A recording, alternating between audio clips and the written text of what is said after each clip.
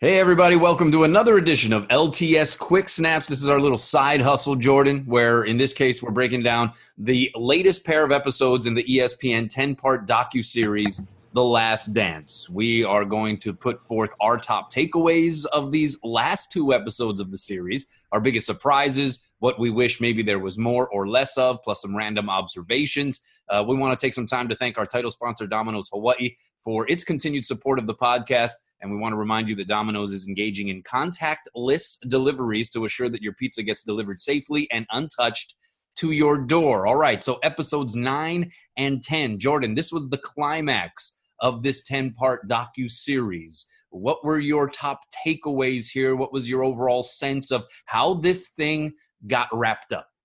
Yeah, not a lot new, I thought, which was fine. Like, we all knew the end of the story. We all knew how this was going to end with 1998. They win it all again.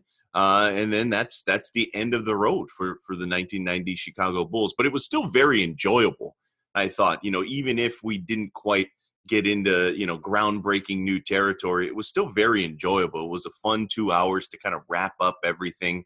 We got into some of the flu game in episode 9, which I guess should be called the pizza game or the food poisoning game.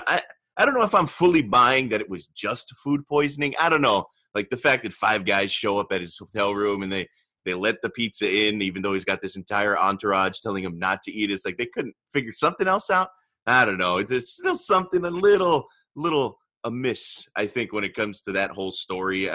We got the humanizing element of Michael again, right? When they explore his relationship with Gus Lett, his longtime security guard, and how he basically became another father figure for Michael, particularly after the tragic death of Mike's actual father. And I thought that really humanized MJ in another way that we've seen throughout this series. It's not just cyborg Michael, but really the human that Michael is. And then episode 10, right? It's sort of still, I think, a sore spot in how this all ended for everybody involved on the team, for all the fans involved.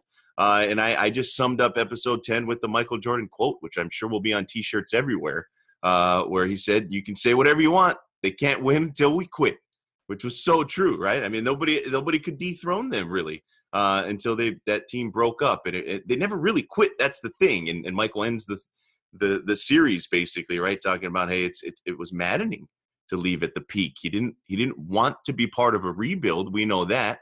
Phil didn't want to be part of a rebuild, but they felt like they could all run it back. He's like, hey, give us all 1-year contracts. We're back. Even though Jerry Reinsdorf said, hey, everybody's market value would have been way too inflated. It would have been suicidal to bring all these guys back. It's like, I don't know, suicide, whatever you want to call it. Hey, even if you fall off a cliff after 1999 or something, which again, it kind of factors into the timeline, right? 99 is the strike shortened year. So who knows how that all would have played out had they brought it all back. But it's just kind of, I think for Michael, it's maddening. I think for fans, it's maddening. It's like, we didn't want to try for a 7th. Like that. We get the whole story. We get the whole background, but you hear it from the horse's mouth in Reinsdorf at the end of the series and Michael watching it. And it's kind of that, melancholy end, I think, to all of this, where it was so enjoyable, but again, there's so the what ifs are looming so heavily over everybody involved. Yeah, these last two episodes felt a little bit more like a straight up highlight reel, right? It was those last 2 championships coming against the Utah Jazz, and they would basically go back and forth to 1997 in that final series, back to 98 in that final series. We found out after these 2 episodes aired, per reports, that Jason Hare, the director of this docuseries, didn't finish the final episode until last Thursday. And so because they moved up the airtime for these shows because of the pandemic, he wasn't done. And so they were editing and putting this thing together while it was airing week to week. And I'm not going to say that it felt rushed, but I think it definitely lent itself to there being certain course corrections right in these last 2 episodes. We had talked a little bit about, not necessarily complaining about it, but I think pointing out the fact that, hey, look, this is a Jordan-led endeavor, right? This is MJ given the okay on whatever is in this thing from a content standpoint. And while they touched on the gambling and they touched on other certain controversies, I think more or less we can agree that it was fairly glossed over. There wasn't much in terms of Jordan's personal life. This was not an expose. And we were saying we didn't really see even his family outside of his siblings and his mom. We didn't see his children. We didn't hear anything about his first marriage. And so in this final weekend, we saw his kids for the first time. There seemed to be a walking back to a degree on just how villainized Jerry Krause was. Certainly the tone that was set in the first 2 episodes, where it was like, all right, the antagonist in this story is Jerry Krause. They backed off of that a little bit here in these last 2 episodes. They didn't necessarily punch that point home. If anything, it was more of a reveal that, hey, look, maybe we were focusing all of our vitriol on the wrong Jerry. And Jerry Reinsdorf is actually the guy behind there being the main reason why this thing fell apart and why they didn't get a chance to go for that 7th championship. It was Jerry Krause sort of front and center as the mouthpiece, but Jerry Reinsdorf very much thinking along the exact same terms. And he's the owner. He's the money guy. He didn't want to pay the money to keep these guys here. And to hear him talk about it at the end, like, you know, we had Michael getting older. We had Scotty and his situation. And I mean, he was talking like this was a gang of chumps. And it was like, well, they just won 6 out of 8 championships, Jerry. Like, I think we should put things into perspective. But my top takeaway was just that. It didn't feel rushed necessarily, the ending of this docuseries. It felt to a degree adjusted, as if you could tell that there were some adjustments made on the fly. Is that fair in your opinion? Yeah, I think so. I think to sit there and watch the tone of the series and not think that Jason Hehir and the rest of the filmmakers took into account some of the feedback and some of the public sentiment through the first, two episodes, then 4 episodes, then 6 episodes, and so on. I think that'd be a little naive. I think it's pretty apparent, right? I mean, Scotty and Jerry Krause and Phil and Jerry Krause and all of these antagonistic relationships, and we get that. But I don't know if they were going to originally include Scotty basically praising Jerry Krause at the end. I mean, he called him the greatest general manager of all time. I mean, he's lumping them all in together, but they weren't doing that kind of talk early on. So, yeah, I think there's a little bit of that, right? I mean, you even bring up the fact that they threw in his 3 children at the end. I mean, it was very quick and it was pretty inconsequential. I mean, it was just talking about the hostility in Utah and the crowd there, which is nothing unknown, I think, to basketball fans. But it's like, well, they just threw a little bit in there, right? I mean, they clearly had done some interviews, or at least a interview with the 3 children, the 2 sons together. So, yeah, I think that's fair. I think it's fair to say it was a little adjusted, and they definitely spent episode 10 tying up some loose ends, if you will, which I don't think is a bad thing or anything. But for sure, I got to imagine it was at least adjusted influence just a little bit. All right, so what were some of your biggest surprises that you came across here in these last 2 episodes? Yeah, again, there weren't a ton. My big one was I had forgotten the timeline of Dennis Rodman going to do the Hulk Hogan WCW NWO thing. I didn't realize it was through the middle of the finals in 1998. And I could just if anybody tried something like that in this day and age with TMZ and 24-hour sports news cycles, right? Like, you could imagine the Field Day, First Take, and Undisputed, and all of these shows would have if it leaked that Dennis Rodman was on a plane going to Detroit from Salt Lake City to go take place in a wrestling event in the middle of the finals where they're trying to win another championship in a pretty closely contested finals as well. Like, it's crazy. And I know Dennis pulled these kind of shenanigans and things like that. I just forgotten the timeline. So that was my big surprise. And I thought everything was encapsulated. Like, the entire relationship amongst the key players on the Bulls was encapsulated in that scene where they're like starting practice and Phil's basically admonishing the team and admonishing Dennis Rodman. And I forget who else it was. Somebody who hadn't come to practice on time or whatever. And Phil trying to hold everything together and then breaking to start practice. And MJ just leaves the huddle yelling, Rodzilla. And it's like him leading in his own way and basically saying, like, Dennis, we know you're screwing up, but get your act together. And then he goes out and grabs 20 rebounds or whatever it is in the next game. So I just thought that scene just encapsulated everything that went on with the dynamic, especially with those 3 guys. Yeah, that was surprising to me. I had forgotten the timeline as well. It's remarkable to think that Dennis Rodman could just jet out from that NBA Finals series and go and wrestle with Hulk Hogan a little bit and then come back and, put on a show. I mean, that is vintage Dennis Rodman, I guess, part of his legend for sure. Another element that surprised me was the story of Steve Kerr's father, the measure by which he succumbed to the violent death, being shot in the head as the president of the American University in Beirut, and how that tied him and Michael Jordan together in terms of these are two individuals, incredible competitors, sharing championship endeavors and experiences whose fathers were met with untimely deaths, and yet they never talked about it. Steve Kerr said that was something we never really discussed, and they had this incredibly profound and painful potential connection, and it wasn't necessarily something that they took any time to explore with one another. I found that to be not just surprising, but extremely interesting. Yeah, I remembered the story of Steve Kerr's father. I thought it actually occurred when Steve was a lot younger, and not when he was already in college at the University of Arizona. But yeah, it's such tragedy, and one of those things, right? Because we've explored in previous episodes sort of the relationship with Steve Kerr and Michael Jordan, and Kerr kind of gaining the respect because they basically came to blows, and just sort of the interesting dynamic, right? And I'm sure there was a bit of an unspoken understanding, an unspoken bond. It's kind of the vibe you got, but something they never actually verbalized. So I thought that was pretty interesting and gut wrenching at the same time.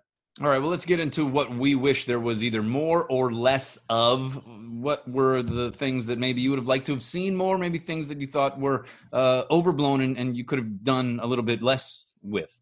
Yeah, my only small complaint really was we know the jumping around of timelines. It got a little blurred at the end just because the timelines were so close together, right? We start episode 9 in the 98 Eastern Conference Finals, which I thought was a great portion of this 10-part documentary, just because Reggie Miller's such an intriguing a character when it comes down to it. But then, then you jump immediately back less than 12 months prior in the 97 finals with the Jazz, of course, and we're all leading to the 98 finals with the same exact team in Utah. So just a little bit of that, I could imagine for folks as well that maybe aren't as intimately familiar with each season, and they all kind of blur together, right? I mean, you're talking about 6 seasons in 8 years, especially 97 and 98, where they played the Jazz both times in the finals. So just a little bit of that. My 2 things that I wrote down for more, what I want more of is every single piece of footage out there that involves Michael, Larry Bird, and Magic Johnson. Because anytime we see those 3 guys together in this documentary and elsewhere, it's gold, right? It is trash talk at the highest of levels. And this time it's just Michael playfully telling Larry after the 7th game of that hard-fought 98 series, like, Larry, you be F you. And that was it. And they're like, hey, say hi to the family. It's like, man, I could watch just snippets of that, little chunks of film all the way through. And then my other thing, and we know we're never going to get all the behind the scenes footage and all that kind of stuff. What I'd really love to see, and I guess ESPN's doing a little bit of this on Wednesday, it's just all the game footage. Those high def cameras followed that team around the entire season, and they're filming the games. They're filming the bench. I mean, we get some great shots, right? Of like George Lett sitting behind the bench. And they're all high def cameras. And so we've seen a little bit of that. We've seen little portions throughout the series. And so we know Michael's got to sign off on all the behind the scenes stuff and all that kind of stuff. And we're not going to get every bit of that. I understand. But the game footage, I would love to watch all those games back in high def, because I think people would even appreciate Michael and those teams even more if we don't have to necessarily watch the grainy YouTube game footage, which isn't bad. Don't get me wrong. But it is in HD, and then you start watching some of the clips that they put together. So I want to see all the game footage in the high definition. My pick for what I wish there was more of is actually, I'm sort of bending the rules just a tad, and I'm wishing that there was anything of certain elements to the story that we find out after the fact or outside of the docuseries presentation. And one of those was in the NBA Finals, Karl Malone, in one of those games early on in the first meeting, he had 2 free throws at the line. It was a game that was played on a Sunday, and Scottie Pippen ripped off one of the greatest trash-talking lines ever, where he says, the mailman doesn't deliver on Sundays. And Karl Malone proceeded to miss those 2 free throws. It cost them the game. Very well could have cost them the series, or at least it could have been a different type of series moving forward had he hit those free throws. But that wasn't included in this docuseries. I was a bit surprised by that, because I think that was a pretty pivotal part of that storyline and something I would have loved to have seen. The other thing is, we go back to the quote-unquote flu game, which actually, as you pointed out, was more of a food poisoning game, or at least Pizzagate could be another label that you could throw onto that. And a lot of people questioning, well, why was Michael the only one to eat the pizza when there are 3 other guys in the room early in the morning and there's a pizza sitting there? That seems unlikely. And yes, he's Michael, so you bow down to whatever his wishes are. But come to find out from the director, Jason Hare, Michael would have a tendency to spit on food to prevent other people from eating it. And that's like a whole other corner of the Michael Jordan personality dynamic. Could have explained a little bit further the whole flu game setup there. But yeah, I would have liked to have seen maybe some of those background stories that we found out outside of the docuseries presentation. Yeah, there's so much more to explore, right? In so many different angles and some of these side tangent topics, whether it's, if Michael was spitting on food these days, I think he'd get arrested for that. And I was surprised they didn't include the mailman doesn't deliver on Sundays line, because it's as good as it gets. Yeah, absolutely. All right, well, let's just get into the random observations. This part is maybe one of the more enjoyable aspects of these LTS Quick Snaps episodes, because we get to just sort of pick off some of the things that stood out to us, random or otherwise. What will you start with? Yeah, I'll start with the trash talk, right? It was Reggie telling the story of meeting up with Michael early in their careers. And he'd tell you, I thought you're supposed to be walking on water. And Michael proceeds to drop, 25 in the second half or something, and then just comes up and tells him, don't you ever trash talk Black Jesus again, which that was great.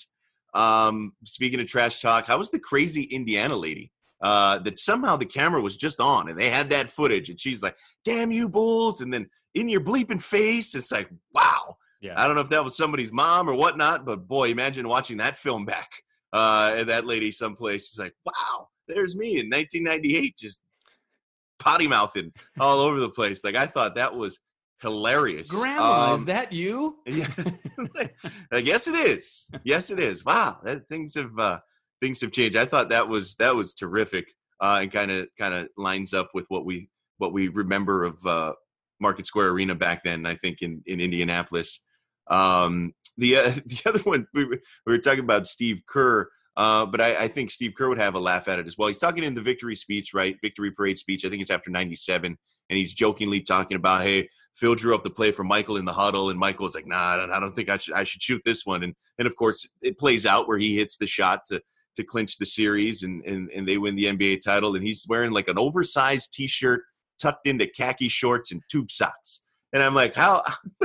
And Michael's sitting there with like a backwards hat, a cigar, like Oakley shades. And it's like, man, just the juxtaposition of cool. And I think like Steve Kerr's cooler now as a coach. Yeah. He's like more swagged out, right? He's a little more chic as a coach than he was when he was hitting game-winning shots in the NBA Finals. I just thought it was just a funny look. And it's like, yeah, that's kind of what we think of Steve Kerr, even though he was clutch, even though he was tough as nails for that team. It was just kind of a funny look for him. And then my last one is Michael with the Walkman.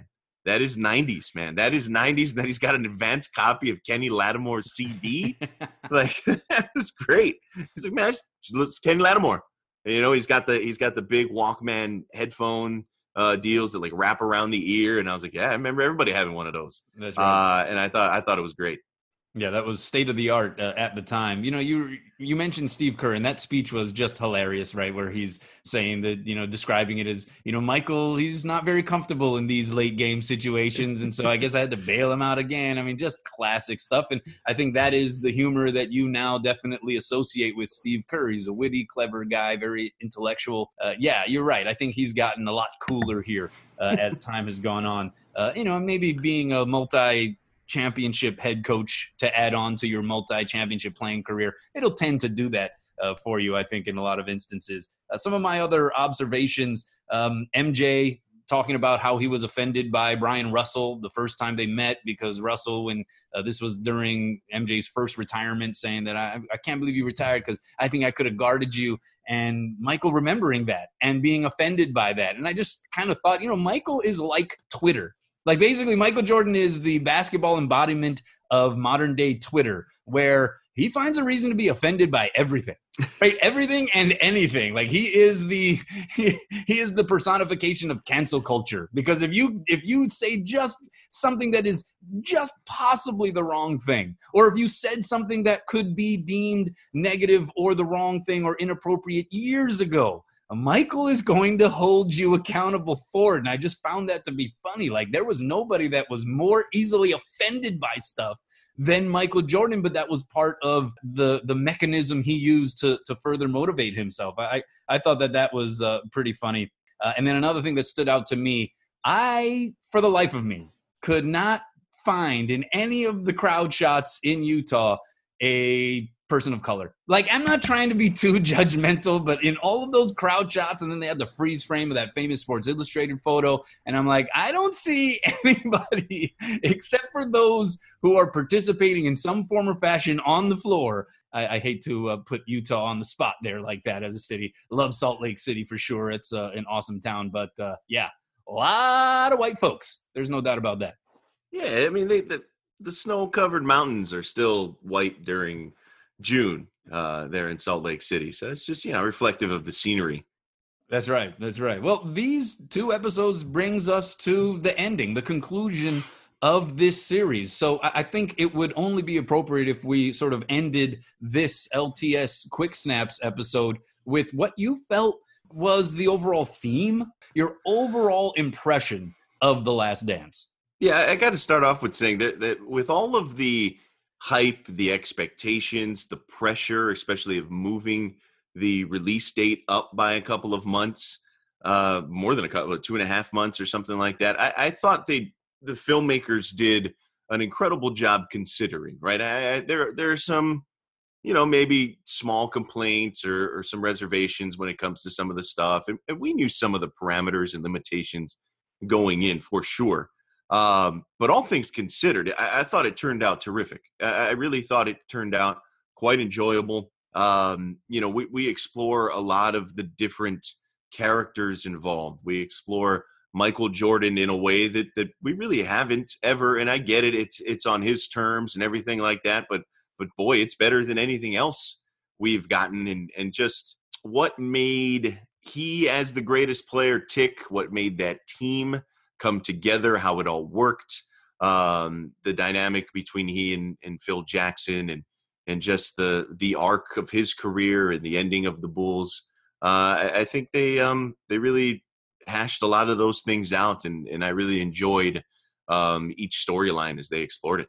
Yeah, I think for me, the theme of this docuseries, in my opinion, is Michael Jordan and that drive, that hunger, that intense, as you put it, psychopathic motivation to be a winner, to be a champion, and the cost that it came with, where he had to leave that scorched earth around him. And we sort of mythologize that. I think we hold him up as the example of what tremendous competitive leadership is all about. It is demanding from others nothing that you wouldn't demand of yourself, but it is demanding the extreme maximum effort and extreme maximum edge. But I think Nate Scott, for USA Today, for the win, actually wrote a column that I fully agree with, because at what cost did all of this come for Michael Jordan? And he basically sums it up. He says, his biggest takeaway from the documentary is, quote, Jordan was the ultimate winner, but the drive to win like that doomed him to a life of loneliness and anger.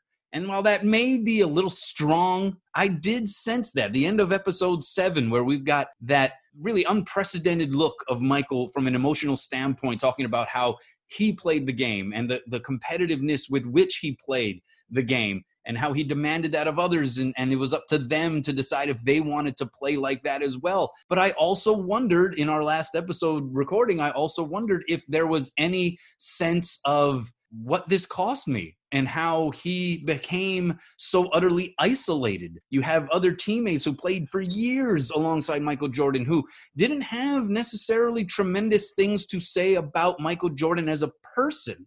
Everything that was positively said about him was as a competitor and a player, but how much actual interpersonal affection was there?